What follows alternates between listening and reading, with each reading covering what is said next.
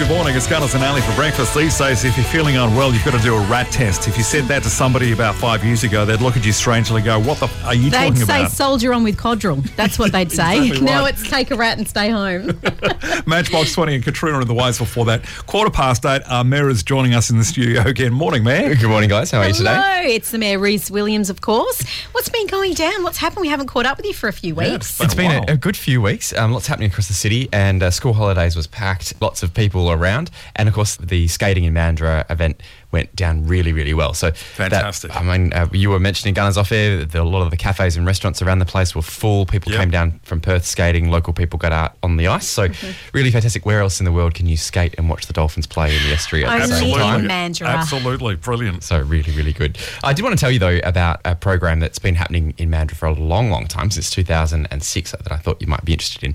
In 2006, when Mandurah was really going through the second wave of its huge population growth from around about 25,000 people in the mid-90s to nearly 100,000 today. So that's really, really rapid. Nice. In 2006, it was recognised that one of the reasons people love Mandurah so much is because of all the environment, and so we need to make sure we protect that as much as we can. And so the council created a West Australian first program called Buy Back the Bush, which was about buying privately owned land from developers that would otherwise have been developed and then retaining it as bushland forever. Oh, great idea. It's really, really great. And so that program has stayed in existence from when it was created in 2006 when Paddy Creevy was the mayor.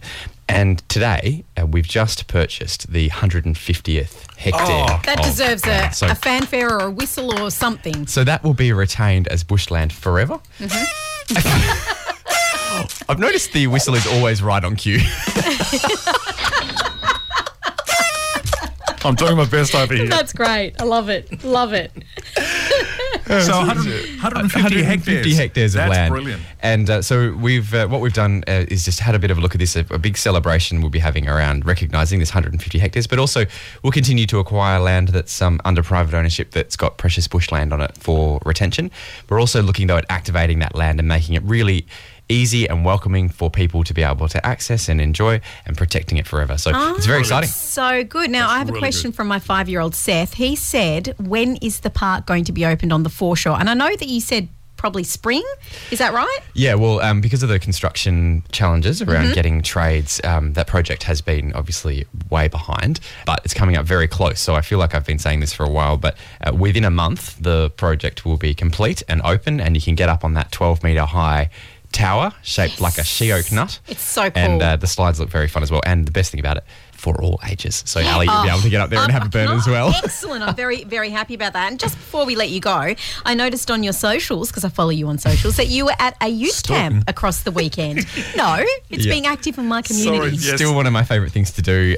Went away with my partner Skipper and the program that she runs called Pure Bright Minds, which is all about engaging young people in science and technology industries. And so we ran a camp, myself and Skip and 9 other mentors, about 34 young people from across our community and around the Peel region, focusing on that combo of life skills and learning about leadership and smashing that together with science and technology careers. Amazing. It was great. We had about 4 hours sleep a night, so we didn't bounce back as well as we did when we first started running these back in the early 20s, but we're all right. So it was a really great week, and always good to be inspired by outstanding young people. That is amazing. Fantastic. Well, it looks like you've been a very, very busy boy. No wonder we haven't seen you for a few weeks, but thank you for joining us this morning. It's always great to see you guys. Have a good one.